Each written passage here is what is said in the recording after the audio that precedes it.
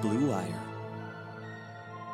Rosen traded to the Dolphins. I couldn't be more excited to become a Dolphin. Rosen looking down the field, and his pass is going to be caught for the touchdown. And he's running around, circling. Oh, look out! Gronkowski didn't have the angle. Touchdown! Oh, Kenyon Drake! A miracle! Welcome, everybody, to the Doomsday edition of Fin It to Win. And I'm your host, Kyle Krabs, lifelong Dolphins fan, lead editor at USA Today's Dolphins Wire, and one very, very thankful fan slash analyst slash whatever you want to call me, that the Dolphins are on a bye this week. Because that means the Dolphins are guaranteed not to lose. The Dolphins will not lose this weekend, and that is a win, as far as I'm concerned, with the way everything else has gone to this point in the 2019 NFL season. Did we have a fun September? There's low-key secretly a part of me that wishes the Dolphins had a Week 17 bye, just so we could get the games over with. Like, I'd kind of be cool with that. Let's just run the gauntlet, get it over with, and we'll be done. But that's not the case. The Dolphins have a bye Week 5 before hosting the almost equally abysmal Washington Redskins. But fear not. Today's show is primarily dedicated to the doomsday scenario if what happens if the Dolphins are not in a position to draft Tua Tagovailoa at the end of the year. I see that a lot. I see Travis Wingfield of Locked On ask this question all the time. I see the beat reporters ask this all the time. Fourth and Inches crew asks this all the time. The Finsider guys ask this all the time. Like, everybody who covers the Dolphins gets asked this question. They say, what if it doesn't happen? All reports suggest the Dolphins are tanking for Tua Tagovailoa. What happens if they don't end up having the opportunity to draft him? What does the team do? Where does this team plan go from here? And that's what we're going to talk about today. But before I get you too worried, I do want to rest your worries with just how bad the Dolphins are and why they will not find themselves in this position at the end of the year. Because it's pretty eye-opening to look at a couple different metrics. The Dolphins will effectively be in last place in any statistical measure that you could possibly dream up if it's a measure of, like, good play on the field, right? And that's okay. Like, that's the design of the team this year. It's what they're supposed to be. You know, no pain, no gain. That's kind of the Dolphins are in the phase of you got to crawl before you can walk. Well, we've slowed to about as slow of a crawl, if not belly up and not crawling at all, as you possibly can. But I looked at a number of different measures for some stuff I wrote for Dolphins Wire, and there's some pretty eye-popping numbers. The Dolphins, in the history of their organization since 1966, their first season, have had now 6 seasons where they had a plus-minus point differential that was triple digits, 3 figures in the red, where they were so bad that they were outscored throughout the course of the season by more than 100 points. 1966 and 1967 are the first 2 instances. The first 2 seasons of existence for the organization. The 2007 1-15 team, coached by Cam Cameron. And now each of the last 3 seasons, Adam Gase and Matt Burke's train wreck of a defense in consecutive years. I believe 112 and 114 were their negative point differentials. And the Miami Dolphins this year are already the 4th highest negative point differential, I believe 137, in the history of the Miami Dolphins organization, which is mind-numbing that they've played 4 games and only 3 teams in the history of the Dolphins organization have been more in the red in point differential at the end of the season than what the Dolphins are right now, and it's September.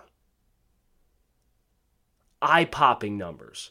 So rest assured, this is a historic season for the Dolphins in all the wrong possible ways, but it's also by design. And that's what it comes back to, is the idea that we have to start over. We have to hit refresh.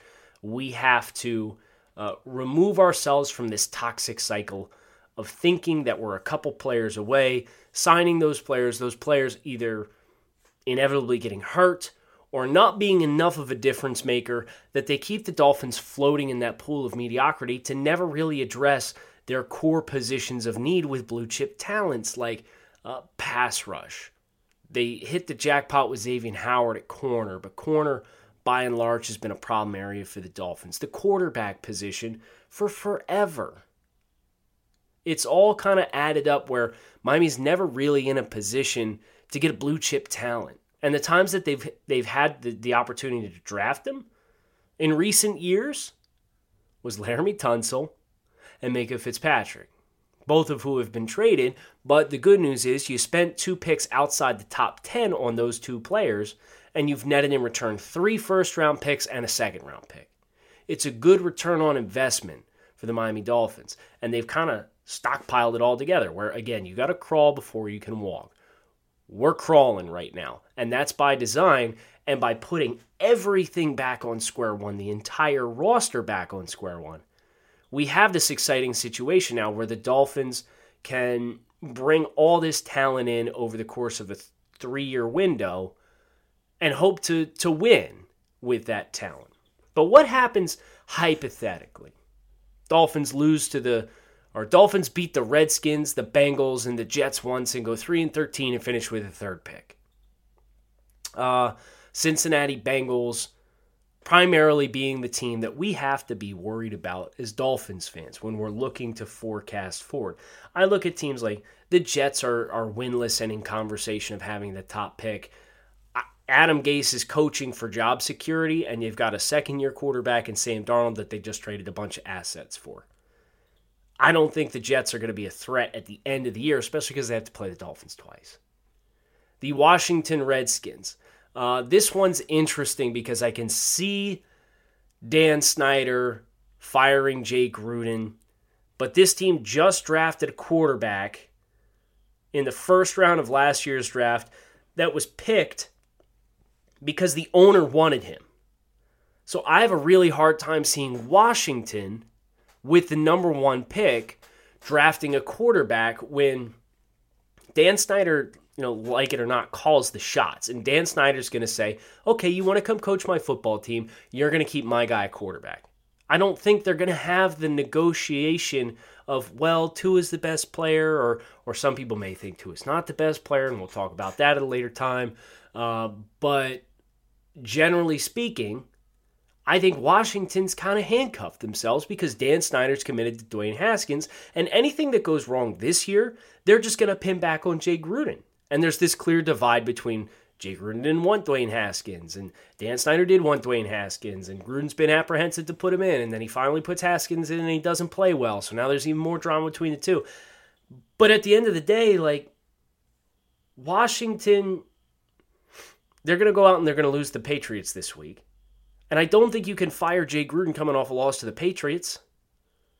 So the question then becomes, okay, Jay Gruden's effectively coaching for his job against the Miami Dolphins in Week 6. Are the Dolphins going to lose that football game? I don't know. I doubt it. I doubt Washington will lose that football game. Arizona Cardinals are winless, but again, they just took a quarterback number 1 overall. So I don't think they're a legitimate threat. The Denver Broncos are a team that was organized and put together with the intent of, again, winning right now. They brought in Joe Flacco. They hired an experienced head coach in Vic Fangio. They made these kinds of moves with the intent of being a quote-unquote safe team that could win 9 or 10 games potentially.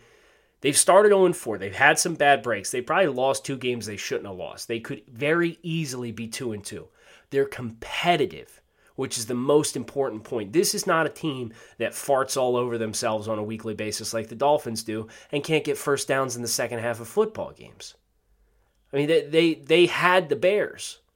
It took a cheap roughing the passer situation to bail the Bears out at Mile High Stadium. So I don't think the Broncos in the long term are going to be an issue there. The issue is the Cincinnati Bengals. And the Dolphins play the Bengals week 16. And I'm watching Monday Night Football this past weekend. The Steelers-Bengals. Rooting my ass off for the Bengals to win this football game because it would have made life so much easier. Would have knocked the Steelers down to 0-4. Would have propped the Bengals up with a win. And Cincinnati just got crushed. Right? Like, nowhere near the same Cincinnati team that showed up and almost beat Seattle week 1. They look so inept in every phase of the game. But that's what Pittsburgh does to them. Familiar divisional opponents, when they got the book on you and you're really handcuffed, a better team can really rock you. And I think that's what we saw with the Bengals playing the Steelers on Monday Night Football. So I don't think the Steelers are as good as they looked. But the Bengals are probably as bad as they look. The Bengals are a bad football team. They've been hit hard with injuries on the offensive line, had some retirements. Give you a little bit of perspective, Jim Turner, former Dolphins offensive line coach during the quote-unquote Bullygate era, is their offensive line coach. So things are expected, going as you would expect for the Bengals offensive line. It's not good. Andy Dalton looked lost. Joe Mixon's been banged up, but even when he's not, he's got no room to run. They're missing A.J. Green. The linebackers are 1980s era linebackers. They got some good pieces on the pass rush up front. Andrew Billings got hurt this past week for them, so they're really getting tested with depth, and they don't have the depth.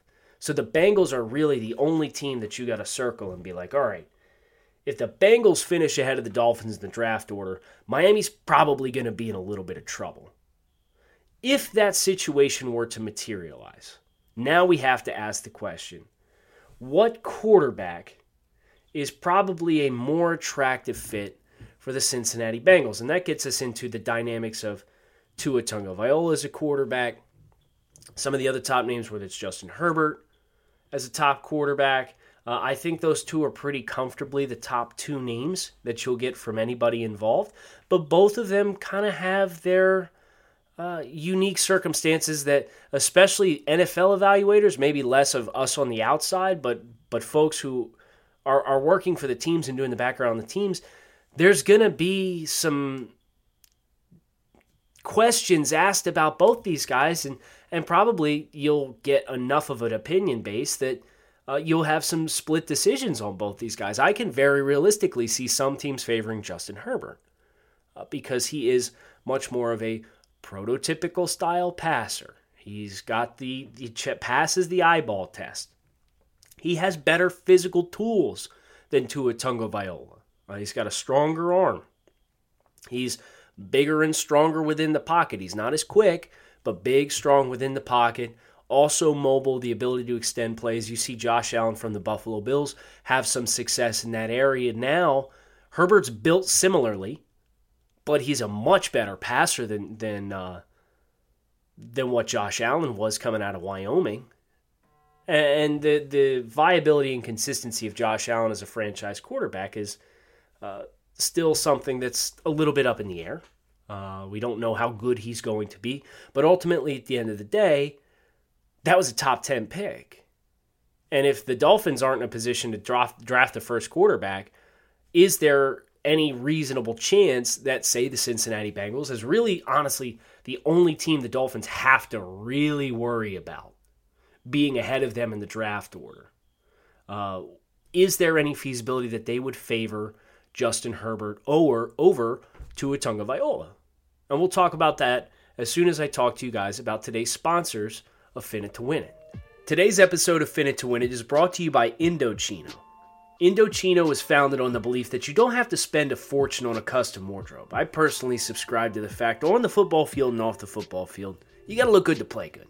Indochino is the world's largest made-to-measure menswear brand. They take suits, shirts, coats, and more, and everything is made to your exact measurements for a great fit. The best part is that they are affordable. Almost all of their custom clothing is under $400. The process is simple. Choose your fabric, pick your customizations, and submit your measurements. Your package will get delivered straight to your door in 2 weeks. You can get measured and design your suit at your nearest Indochino showroom, or do it all yourself online at Indochino.com. Start your style upgrade now with $30 off your total purchase of $399 or more at Indochino.com when entering Blue Wire at checkout. Plus shipping is free. That's Indochino.com. Promo code BLUEWIRE for $30 off your total purchase of $399 or more. An incredible deal for made-to-measure clothing. You really have no excuse anymore to wear clothing that doesn't fit.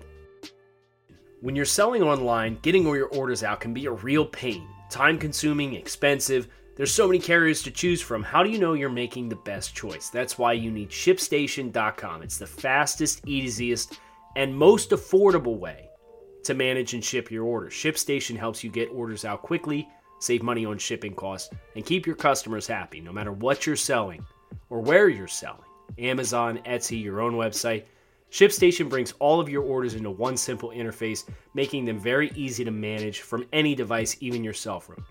ShipStation works with all major carriers, including the U.S. Postal Service, FedEx, UPS, and even Amazon Fulfillment, so you can compare and choose the best shipping solution for you and your customer. They even offer big discounts on shipping costs. Now, any business can access the same postage discounts that are usually reserved for large Fortune 500 companies. You'll always know that you're getting the best deal. No wonder ShipStation is the number one choice of online sellers. You'll ship more in less times with the best rates available. And right now, Fin It to Win It listeners can try ShipStation free for 60 days when you use the offer code BLUE. That's BLUE. Absolutely no risk. You can start your free trial without even entering your credit card information. Just visit ShipStation.com, click on the microphone at the top of the homepage, and type in BLUE, BLUE. That's ShipStation.com, and enter promo code BLUE. ShipStation.com. Make ship happen. So let's talk about it. Let's talk about whether or not the Miami Dolphins have to worry about the Cincinnati Bengals favoring Tua Tagovailoa over Justin Herbert, the quarterback from Oregon.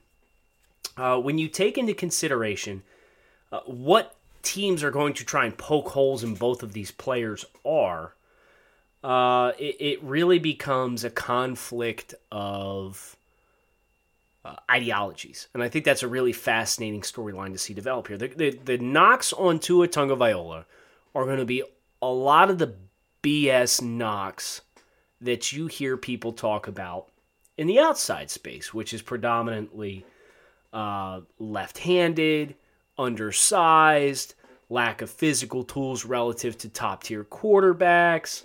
The best one that I had heard was that somebody from a front office had recently speculated that, the same thing that you hear people talk about outside of, and this was from my own conversations that I had, that it's too easy for Tua, which makes it hard for you to really scout him out and get a feel for him as a player, to which I say, try watching a little bit more of Tua. You have to work harder to find the plays of value in Tua's game, but they're there if you look. Versus Justin Herbert, and the knocks on Justin Herbert are his play under pressure, his durability, and there's some murmurs and whispers that from a personality perspective, almost like what we saw with Marcus Mariota coming out of Oregon, ironically enough, several years earlier. He came out of the 2015 draft, stating that Herbert's demeanor and personality might not necessarily be a quote-unquote alpha. There may be some concerns that players will fall in line and really rally behind him as a player just based on his personality, which I think it carries a little bit more weight than, how do I say it? It carries a little bit more weight than what people on the outside who like the player in question would like to think it does. I think there's some reasonable weight to those kinds of observations. But players fall in line behind winning more than anything else, right? You're allowed to be rude or upfront or quiet or loud and boisterous. As long as you win, that's what players are going to rally behind is the product on the field. You can't be a total a-hole, right? You can't be throwing teammates under the bus left and right. But as far as, I think the talent's there with Justin Herbert to relieve that question. So from the Bengals' perspective, I think it's interesting because the Bengals have a new coach in Zach Taylor who, ignore the fact that he looks like he's over his head right now.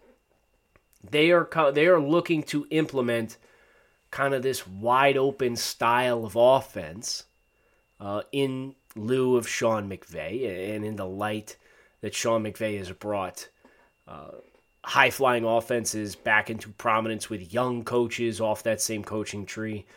And the Cincinnati Bengals have been committed for a long time to a player in Andy Dalton who checks more of the boxes and is closer to the Tua Tagovailoa side of things than the Justin Herbert side of things. And I don't mean that as a slight to Tua. What I mean by that is not 6'5", rocket arm, thrives off accuracy, little bit undersized. The physical ceiling for Herbert, I think, is an interesting idea for the Cincinnati Bengals, who have spent the last decade with a player who didn't always have the best physical tools. Tua is much quicker than Andy Dalton. I think he's a better runner. I think he's got better feel for pressure. I think he's more accurate than Andy Dalton. A lot of variables that make me favor Tua Tagovailoa as a player over that in which you get with Andy Dalton. But from a physical skills perspective, I think it's very reasonable that the Bengals say, well, shoot, we want to cut it loose. We want to go nuts. And the Oregon Ducks with Justin Herbert have this big guy that can run, but he can also zip the ball, make any throw on the field. He's a little bit more battle-tested than what Tua Tagovailoa was. I think there's a realistic chance that the Bengals could get the first pick and still pick Justin Herbert over Tua because of the kind of offense that they want to run. Jared Goff coming out was not a quarterback who did particularly well under pressure for the LA Rams, and you saw what that looked like before Sean McVay got there. He was a train wreck. He was a dumpster fire. Sean McVay comes in, adds stability, makes a lot of the reads and the checks much simpler, and all of a sudden we're off and running. Herbert's a more physically gifted player than Jared Goff. And you've seen from a statistical standpoint, not so much this year, but the Rams drop-off is a lot more about the offensive line being trash than anything else. They can't run the ball. They can't pass block. Jared Goff just threw the ball, I think, 68 times against the Bucs. You can't do that and expect for teams to not tee off on you, you know? So I wouldn't read too much into the drop-off from Goff this year. That offense for LA is still going to hum, and that's still the inspiration for like 5 offenses across the league right now.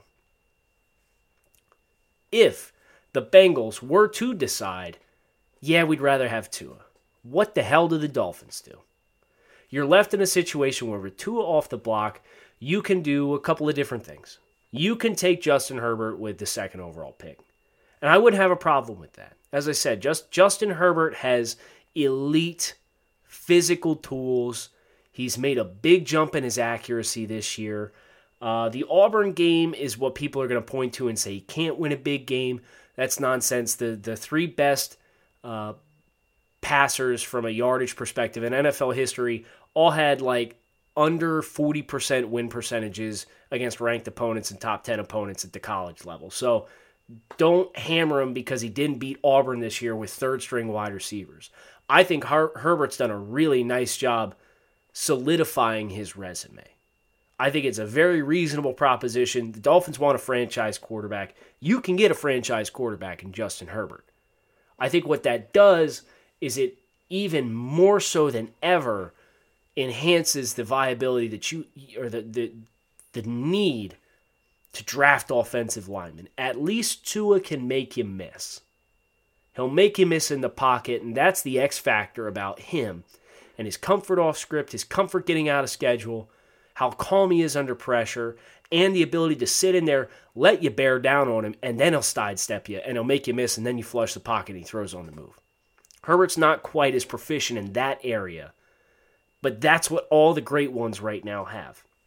So if you're not going to have that, you're going to have to go back to square one with Jesse Davis and flip him back to the right side. And then you got to draft a left tackle, and you got to draft a guard, and you got to draft a set. Like, you have to have a brand new offensive line with the exception of maybe Michael Dieter. Michael Dieter will start next year, no bones about it. Maybe Jesse Davis. 3 or 4 starters at a minimum on the offensive line next year if you have to draft a quarterback who's not Tua Tagovailoa. And ideally, I'm of the school of thought that even if you draft Tua Tagovailoa, one of your first-round picks needs to be an offensive lineman. You need to sign a starter in free agency, and you need to take another top 100 pick and draft another starter on the offensive line.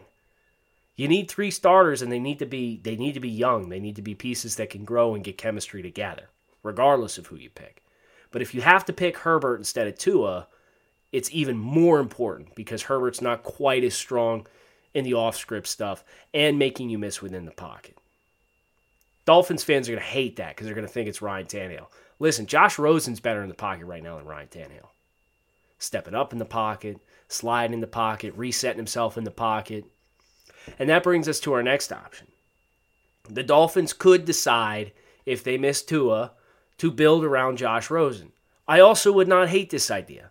I have married myself to the idea that it's Tua because all the reports suggest that it's Tua, and all the reports suggest that the Dolphins were telling coaches in interviews back in January, we're going to draft a quarterback high in 2020. I look at Josh Rosen, and he's played about as good as you could have possibly hoped for considering the circumstances around him. And I know there's some people out there who cover the Dolphins who have suggested that fans need to expect better out of a quarterback than a guy who's completing 55% of his passes, been sacked double-digit times, thrown 1 touchdown to 3 interceptions, averaging less than 6 yards per pass attempts. Look beyond the box score, right? Josh Rosen, I bet his stats would look a lot different if the Dolphins didn't have the second highest drop percentage in the NFL at 9.3%. I bet Josh Rosen's stats would look a lot different if he wasn't pressured on 41% of his dropbacks to this point in the season. I bet Josh Rosen's stats would look different if Jakeem Grant and Preston Williams didn't drop 40-plus yard touchdowns against the Patriots, and Devontae Parker didn't drop a ball on an under route against the Dallas Cowboys inside the red zone that he could have moonwalked into the end zone on. Or Preston Williams squeezes that fade ball against Chidobe Awuzie of the Dallas Cowboys in Week 3. Or if Kalen Ballage has a ball that hits him in the ribs on a flat route and he doesn't drop the ball when he could have turned up the sideline and ran in from inside the red zone. Rosen feasibly, if they catch those 5 balls, which were all touchdowns, we're talking about Rosen having a 2-to-1 touchdown to interception ratio. I bet his yards per attempt looks better. Rosen's playing about as well as you could possibly hope. He had 2 terrible plays against the LA Chargers, both in the second half when that was suddenly a 2 or 3 score game and it snowballed. The sack inside his own 10, on his own 1-inch line, was terrible. He had a guy he could throw to. But if you watch that all-22 clip, I can understand why he didn't throw a ball because there's a zone defender who's bearing down on that with momentum. If he doesn't put it in the right spot, throw it on the move, with a rusher that's going to be collapsing into his face, there's reason to believe that defender could have jumped that football. So just eat the ball or throw the ball away, Josh. Don't take the sack. Don't risk fumbling on your own yard line and having it go out of the back of the end zone for a safety. And the interception from that game. The interception that he threw, he was clearly pressing. He got caught in trap coverage. He was trying to make something happen because the Dolphins are down big. But you can't throw the ball. Live to fight another day. 2 mistakes in that game. But by and large, 9.5% drop rate, 41% pressure rate. People are going to say, no, this is what the Dolphins did with Ryan Tannehill. You got to get a quarterback. And that's I'm fine with it. I'm not saying we marry ourselves to Josh Rosen, but if you want to build the rest of the roster, if you miss out on Tua and you don't want to take a top 5 pick in Herbert, you want to take a top 20 pick in Joe Burrow or Jordan Love, that's fine. Build around Josh Rosen, give Josh Rosen a year, and if it doesn't work out, then you got Justin Fields and Trevor Lawrence. I don't think that's how it's going to go, and I strongly push back against the idea that that's how it's going to go because all the reports suggest the Dolphins are intent on taking a quarterback and getting a quote-unquote franchise quarterback with an early pick in the 2020 NFL Draft. Their eyes are for Tua, but if Tua's not there, I don't know how the plan goes, but I know the Dolphins organization would suddenly feel that seat get real freaking hot. Because if you've gone to 0-16 or 1-15 or 2-14 and you don't get the number one pick and you don't get your guy at quarterback and you lose again and you go 4-12 or 3-13 the following year, somebody's going to be on the out. That seat's going to get real hot. Steve Ross did not sign up for terrible football for back-to-back years. So that's why I push back on this idea and signing off on this idea. But it's an option that we have to consider. The other option is not Justin Herbert, not putting off a quarterback for 2020 and working with Josh Rosen for another year, seeing how he does, but also considering drafting somebody like a Joe Burrow or Jordan Love or a Jalen Hurts or a Jake Fromm. And if that's how things play out, that's honestly where I feel least comfortable. I'd feel great about Tua. I'd feel comfortable with Herbert. I'd feel okay with the idea of Rosen and not investing just for the sake of investing in a quarterback. But if it's the other guys, I like Joe Burrow. Joe Burrow's a little bit of a one-year wonder right now. He's a transfer from Ohio State, came into LSU, started last year, and was nowhere near the level of what we're seeing from him now. The same can be said for Jalen Hurts, who played at Alabama for a while, initially started before losing his job to Tua Tagovailoa, and he's gone to Oklahoma, and the Oklahoma system is proving to almost be infallible at this point, where you could plug anybody in there and they're going to put up numbers. But Hurts has checked the boxes where the accuracy is much better than what it was at Alabama.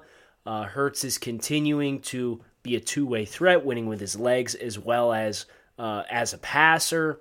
It's exciting, but at the same time, he had a lot of warts at Alabama, and we really need to see how Hurts performs in the big game situations, the championship game situations, which his intangibles are off the charts. But as a gifted passer, I think he has a little bit more margin for error because that Oklahoma system creates so many mismatches and open throws for him to be able to make in large window throws. So that's Burrow. We've accounted for Tua, Herbert, Burrow, Jake Eason from Washington is probably more of a early day 2 type target now.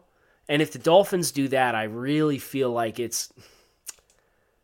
got to get one early or you can't get one at all, right? You just spent a second-round pick last year on Josh Rosen. Don't go out and spend another second-round pick on a guy in Jake Eason who has potential to up his stock and push into the first round. He's got Matt Stafford-type skills, and he also started at the University of Georgia, transferred to Washington. He had a tough go against Cal against pressure, and I think his inability to really thrive in pressure situations is what will be the knock on him that keeps him from really rising super high. But I'm very high on his upside. I just don't think he makes sense for the Dolphins in their current situation. And then there's Jake Fromm, who took over for Eason at Georgia. Fromm is somebody who I wouldn't be surprised to see come back because he doesn't have great physical tools, but he's also not mobile and quick in the pocket either. He's an intangibles guy, and he's an accuracy guy inside of 15 yards, and that's fine.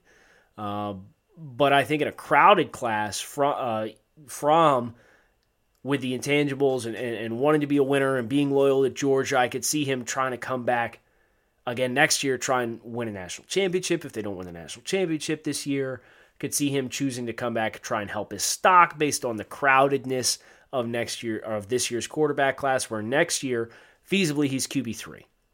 Comfortably QB3 behind Trevor Lawrence and Justin Fields of Ohio State. And that just leaves Jordan Love as an option for the Dolphins. Jordan Love scares the hell out of me, and to be completely honest. I understand why a lot of people really like him. And I know Tony Pauline of Pro Football Network put something out in the last couple days. It says there's a growing belief in the scouting community that Jordan Love will be the first quarterback drafted in the 2020 NFL Draft. And on a surface level, it makes sense because he's got the off-script ability and the comfort under pressure to make big plays happen of a Tua Tagovailoa. But he's got the physical tools, not to the degree that Justin Herbert does, but enough so that he's a blend of really attractive traits of both of those guys. But he cannot operate within structure of an offense. He couldn't do it last year. It was not the timing bit of it for him was off. Didn't have a great sense of timing. Didn't have a great sense of coverage rotations and understanding where guys are rolling into to take away throwing windows. He didn't get bit with a ton of turnovers last year, but he's getting bit with turnovers this year. And I think he's a boom or bust style player. And if the Dolphins were going to draft him in the top 10, hypothetically, I would understand it, but I would have great apprehension about the way that materializes and potentially lament the possibility of maybe taking that pick, trading back into the early 20s or late teens, picking up a third second-round pick or a third first-round pick for 2021. And I hate putting the cart before the horse, but I'm looking at Trevor Lawrence and I'm looking at Justin Fields at Ohio State. I would much rather have either one of those guys versus Jordan Love because they have physical skills, they have off-script ability, and they operate within the structure of their offense much better. I know Trevor Lawrence is not off to a good start this year. Don't read too much into it. There's a lot of layers that the Dolphins can do in the doomsday scenario in which the Bengals end up getting in front of them and end up picking Tua Tagovailoa. But there's also, again, a very realistic possibility that if the Bengals got in front of Miami, they could go a different direction. Because Tua, again, the scouting community, that draft process is all about trying to poke holes in guys. And Tua's played on a huge stage, but he's not under fire on a week-to-week basis. A lot of easy throws, a lot of comfortable throws, a lot of all the time in the world in the pocket. You got to really dig through his tape to find the examples that show you that he can do those things. And I don't have a problem with that. But I guarantee you some people will, including people who are making decisions for the league. I hope you enjoyed this week's episode of Fin It to Win It, talking through the what-ifs, the hypotheticals. Thank goodness no loss this week for the Dolphins. Come back and see us again next week. I want to thank you guys for listening to Fin It to Win It. Fins up, go Dolphins.